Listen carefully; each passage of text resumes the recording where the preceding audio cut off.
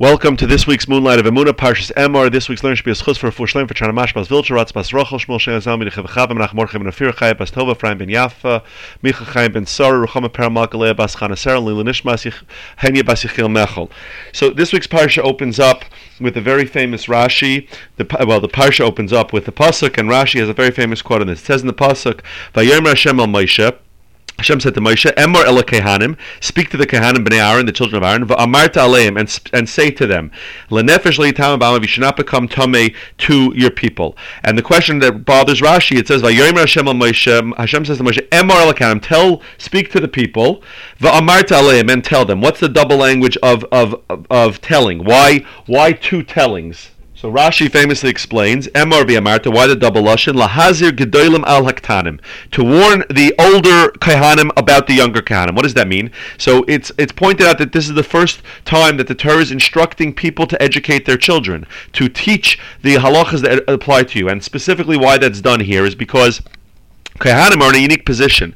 See, for every other Jewish person, the halachas are the same. We know there's things that you can do, you're supposed to do, there's things you can't do, and it's all the same. So a person can see that his fellow Jews all have the same halachas. But for the younger Kehanim, there's a difficulty that they face, which is that they see that there are things that they're not allowed to do. They're not allowed to become tamei. They're not allowed to do certain things, right? They're required to do certain things that their friends are not, and their friends are considered good from Jews. Their friends are considered good God-fearing people, and yet they don't have these same restrictions. So therefore, the Torah comes along and tells us it's important for you to stress this to your children. The Kohanim have to stress to their children that this is something that's unique to them. This is something that's special to them. That with the greatness of being a Kohen and what comes with being a Kohen also comes more responsibility, more obligations. And that's what Rashi says that the Torah is telling us here. Emor v'amarta. Now, the question is, what do the rest of us do with this? Those of us who are not Kehanim. So how do we learn this? So obviously the basic message is that we have to teach our kids. We have to explain to our kids, just like the Kehanim have to explain to the children the full range of what comes with this. Yes, there are certain restrictions that come with being a Kohen, but yet there's also greatness. It makes you great and you have an ability to serve Hashem. Every Jew has to teach their child the same thing. There are certain restrictions. You can't go wherever you want. You can't eat whatever you want. You can't do whatever you want. But that's not born from just a restrictive position. That's born from a greatness and an opportunity of serving Hashem that others may not have. And that's something that every person has to convey to their children and also to convey to ourselves. So there are a few ideas on Emor v'amarta that I think we could use to add to this in different ways, but a couple of short little ideas that I think add to this that we can really take and use these as lessons for ourselves. A couple of them are quoted in the Sefer Sifsei Re'im from Rav Asher Mordechai of Cleveland, the Rebbe, that he said as follows. He said there's a couple of other ways that we could interpret Rashi's. What were Rashi's words? Rashi's words were Lahazir Gedolim ala Ketanim, to warn the great about the small, or warn the big about the small. So he says a couple of other ideas that could be included in what Rashi's trying to tell us. First, he says that sometimes a person can think that, if I was a big tzaddik, if I was an important leader, if I was an important person, so then I could do something to serve Hashem and do something for the Jewish people. But who am I? I'm nobody. I'm a small nobody. There's nothing I can do to make a difference. So he says you could read Rashi's words, Lahazir Gedolim al Ketanim, to let a person know that sometimes there's something that the smallest Jew, with his little act, what a person thinks that he's fighting his Yetzer Hara and it's inconsequential, or he forces himself to do a small mitzvah and he thinks it's inconsequential. You have to understand that lahazir gedolim al ketanim is that you don't know what's big and small in the scheme of things, in the way that they look at things in Shemayim, the way HaKadosh Baruch Hu appreciates a person's actions. We don't know what is considered small or big. So it could just be that you feel like you're an insignificant person and your actions are insignificant. You don't know if those are gedolim or ketanim. Lahazir gedolim al ketanim. You have to treat everything as if it's the same way we take care of big things, or what looks like big things, the same way you recognize that when a tzaddik does something, when a tzaddik does a mitzvah, it's very important. You have to recognize that what you perceive as ketanim are also in that category. Lahazir gedolim al ketanim. We have to be warned about the things that you think are big, things that you think are small. In a similar vein, he says that sometimes it's the small people in Jewish history that make the big difference, right? That it's not that we don't know who the katan is and who the gadol is. We don't know that, and a person should never sell himself short and think, I'm insignificant, my actions don't matter, my davening doesn't count, my learning doesn't count, because it's not true. And a little differently, he offers another idea that sometimes a person thinks, you know what, I'm going to put my energy into big mitzvahs, but the small mitzvahs are not so important. I'm going to do only big things. Lahazer gedolim ketanim. Don't let the gedolim overshadow the ketanim. Whatever a person is supposed to do at this moment, that is what's important. And even if you think of an action or a mitzvah as being smaller or unimportant, that's not true. You have to think about how you could serve Hashem in every single moment, whether it seems like a big moment or a small moment. And another idea that he offers is that a person has to work on himself when he's small. A person has, right? Think about the course of a person's life. So there are times when he's a kid, he doesn't really understand why he's doing things. Later on, right, his father told him to daven, and he didn't appreciate it then. But as he gets older, and davening has more feeling to him, so he appreciates that more. The ketanim become gedolim, just like these little kaihanim that the adult kaihanim have to teach. They're going to eventually be big kaihanim. So too, the small, our youth, and even the small parts of us today, right? We have, let's say, areas of our mitzvahs that are gedolim, which we're strong in, which we're good at, and then there's areas that we struggle with much more. But we have to remind ourselves that it's just like the development of a child, that we have to put in that effort, and we have to train ourselves, because those things will become big things in our lives. And therefore we have to focus on everything. We have to focus on the little things. Lahazir gedolim al ketanim. Those parts of us that have maybe felt some greatness need to instruct those parts of us that have not, that are still ketanim.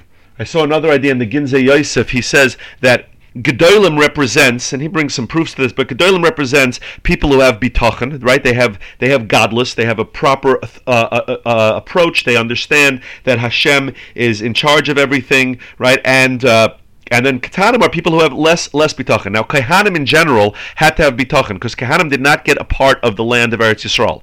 They had to rely on the trumas that they received from people and the other gifts that they received from people. They did not have an independent source of income, and therefore they had to be bigger balei bitachon. They had to have stronger faith in Hashem, that Hashem was going to provide for them.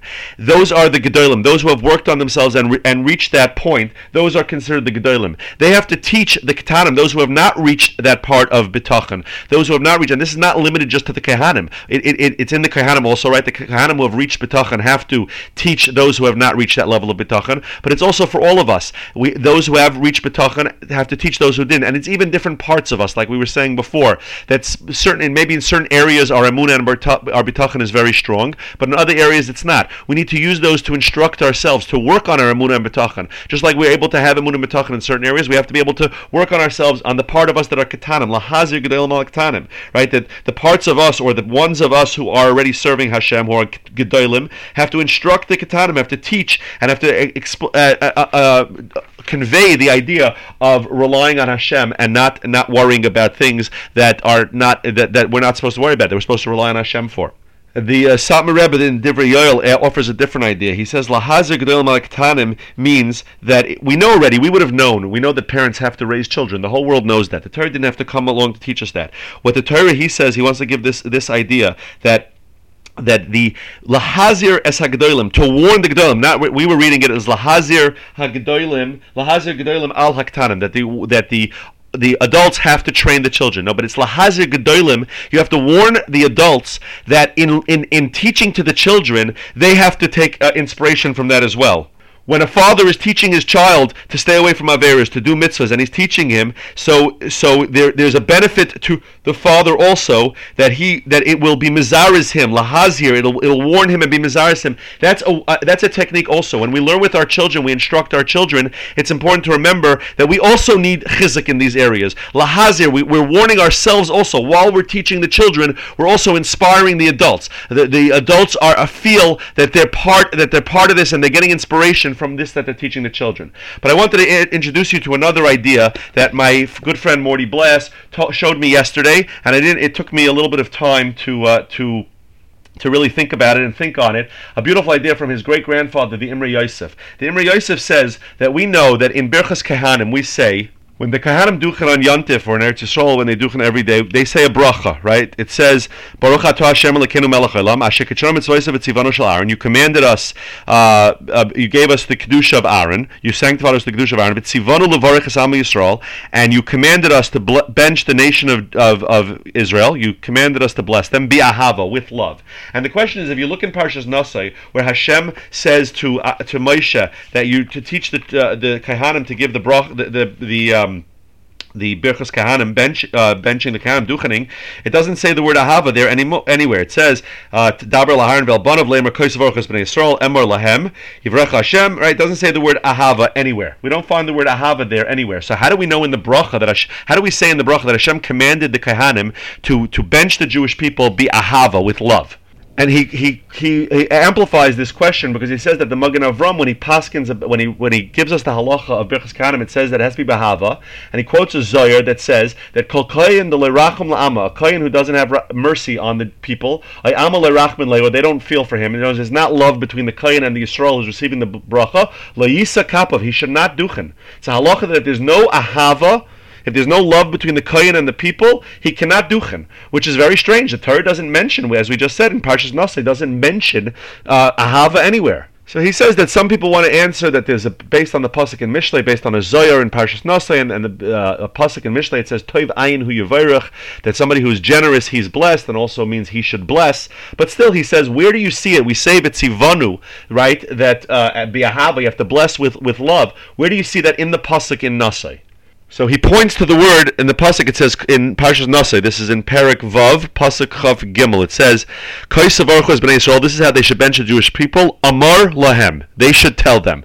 So he sees in the word amar. He says amar is a lashon of ahava. Where does he see that? So you have to turn to Parshas Kisava in Dvarim, when it says there are two psukim there in Perek Vav. It says in the psukim, it says pasuk Yud Zayin says, "Es Hashem he'amarta hayoim," right, which literally is translated, "You have distinguished Hashem today, Luas l'chol elikim, to be a God for you, v'lelechas b'drachav, to go on His way, lishma chokav, u'mitzvayis u'mishpat l'shma b'kol." You're going to listen to Hashem. The next pasuk says, so we had the word hamarta, you distinguished Hashem, you separate Hashem, Hashem hemircha hayoim, and Hashem distinguishes you today, Lios le'lam, to be a nation, lam skula kashadibel. And Rashi over there says, on Hamarta v'hemirecha, I won't read the whole Rashi, but Rashi says, Hivdalta l'chom elokeinecha, you separate yourselves from foreign gods, Lios l'chol l'kim, that Hashem should be your God, V'hifishcha elav me'am eretz, and Hashem separated us from the nations of the world, Lios l'lam segula, to be a chosen nation.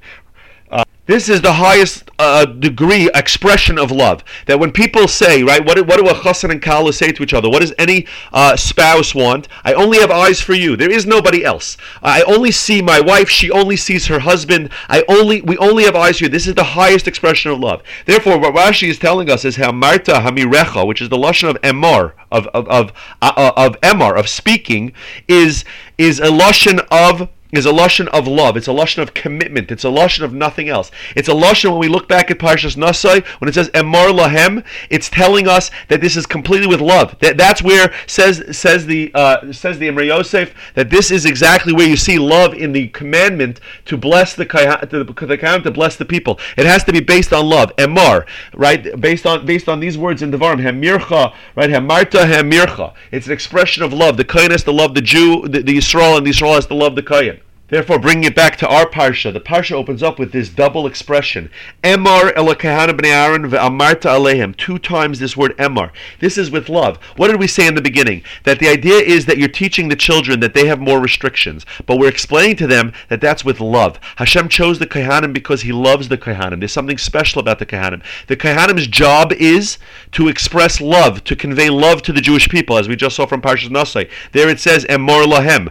Emar tells us that everything surrounding the Kohanim. We know that Aaron HaKohen was the midah. Aaron HaKohen was that midah of, we're coming to Lag BaOmer next week. Hoid Shebahoid is the double midah of Aaron HaKohen. Aaron HaKohen is that midah of Oyev Shalom, Roidev Shalom. It's all about love. It's all about conveying love between people. We spoke about last week about Achdus as a prerequisite to bringing the Torah. That's the job of the Kohen, is to bring love into the Jewish people, to bring love, to convey love to the Jewish people, to create an environment of love. And that's the hardest part. That's the biggest message possibly here, is that's what the Kohanim have to teach their children. It's not just a question of rules. Oh, what does it mean to be a Kohen? I have to do this and I can't do that. I get Truma and I can't become Tameh. No, being a Kohen is so much more. Being a Kohen is teaching the Jewish people how to love one another, how to come to the Beis HaMikdash, which is a place of love. And therefore he ends off the Emrei Yosef ends off that the gematria of Emor is 247, which we know that you can add one with the koil. Gematria with the koil adds one, which is the ramach evarim of a person's body. That when a person loves Hashem, when a person loves other people, it brings his whole body into it. And it's also the same gematria as Avram, which we know Avram's midah was the midah of Chesed and the midah of Ahavas Hashem. And with Aaron HaKohen, this is the clearly what we need to work on at this time of the year, to remember that all the small things matter. Small things are an expression of love to Hashem. We start off saying that some ways of explaining this from the Sifsei Re'im was that even our small actions, or even small people. What's a better expression of love? A husband who remembers the little things that his wife cares about, or the one who just makes big gestures on occasion, or the one who's constantly thinking about what can I bring to my wife? Right? We just had recently in Daf Yomi that Reb Chia would bring something. If he found something that his wife would like, he would bring it home for her as an expression of his love, even though she wasn't so nice to him. But he said we still have to appreciate. She saves us from sin, and she raises our children. He expressed those small actions of love, the ketanim.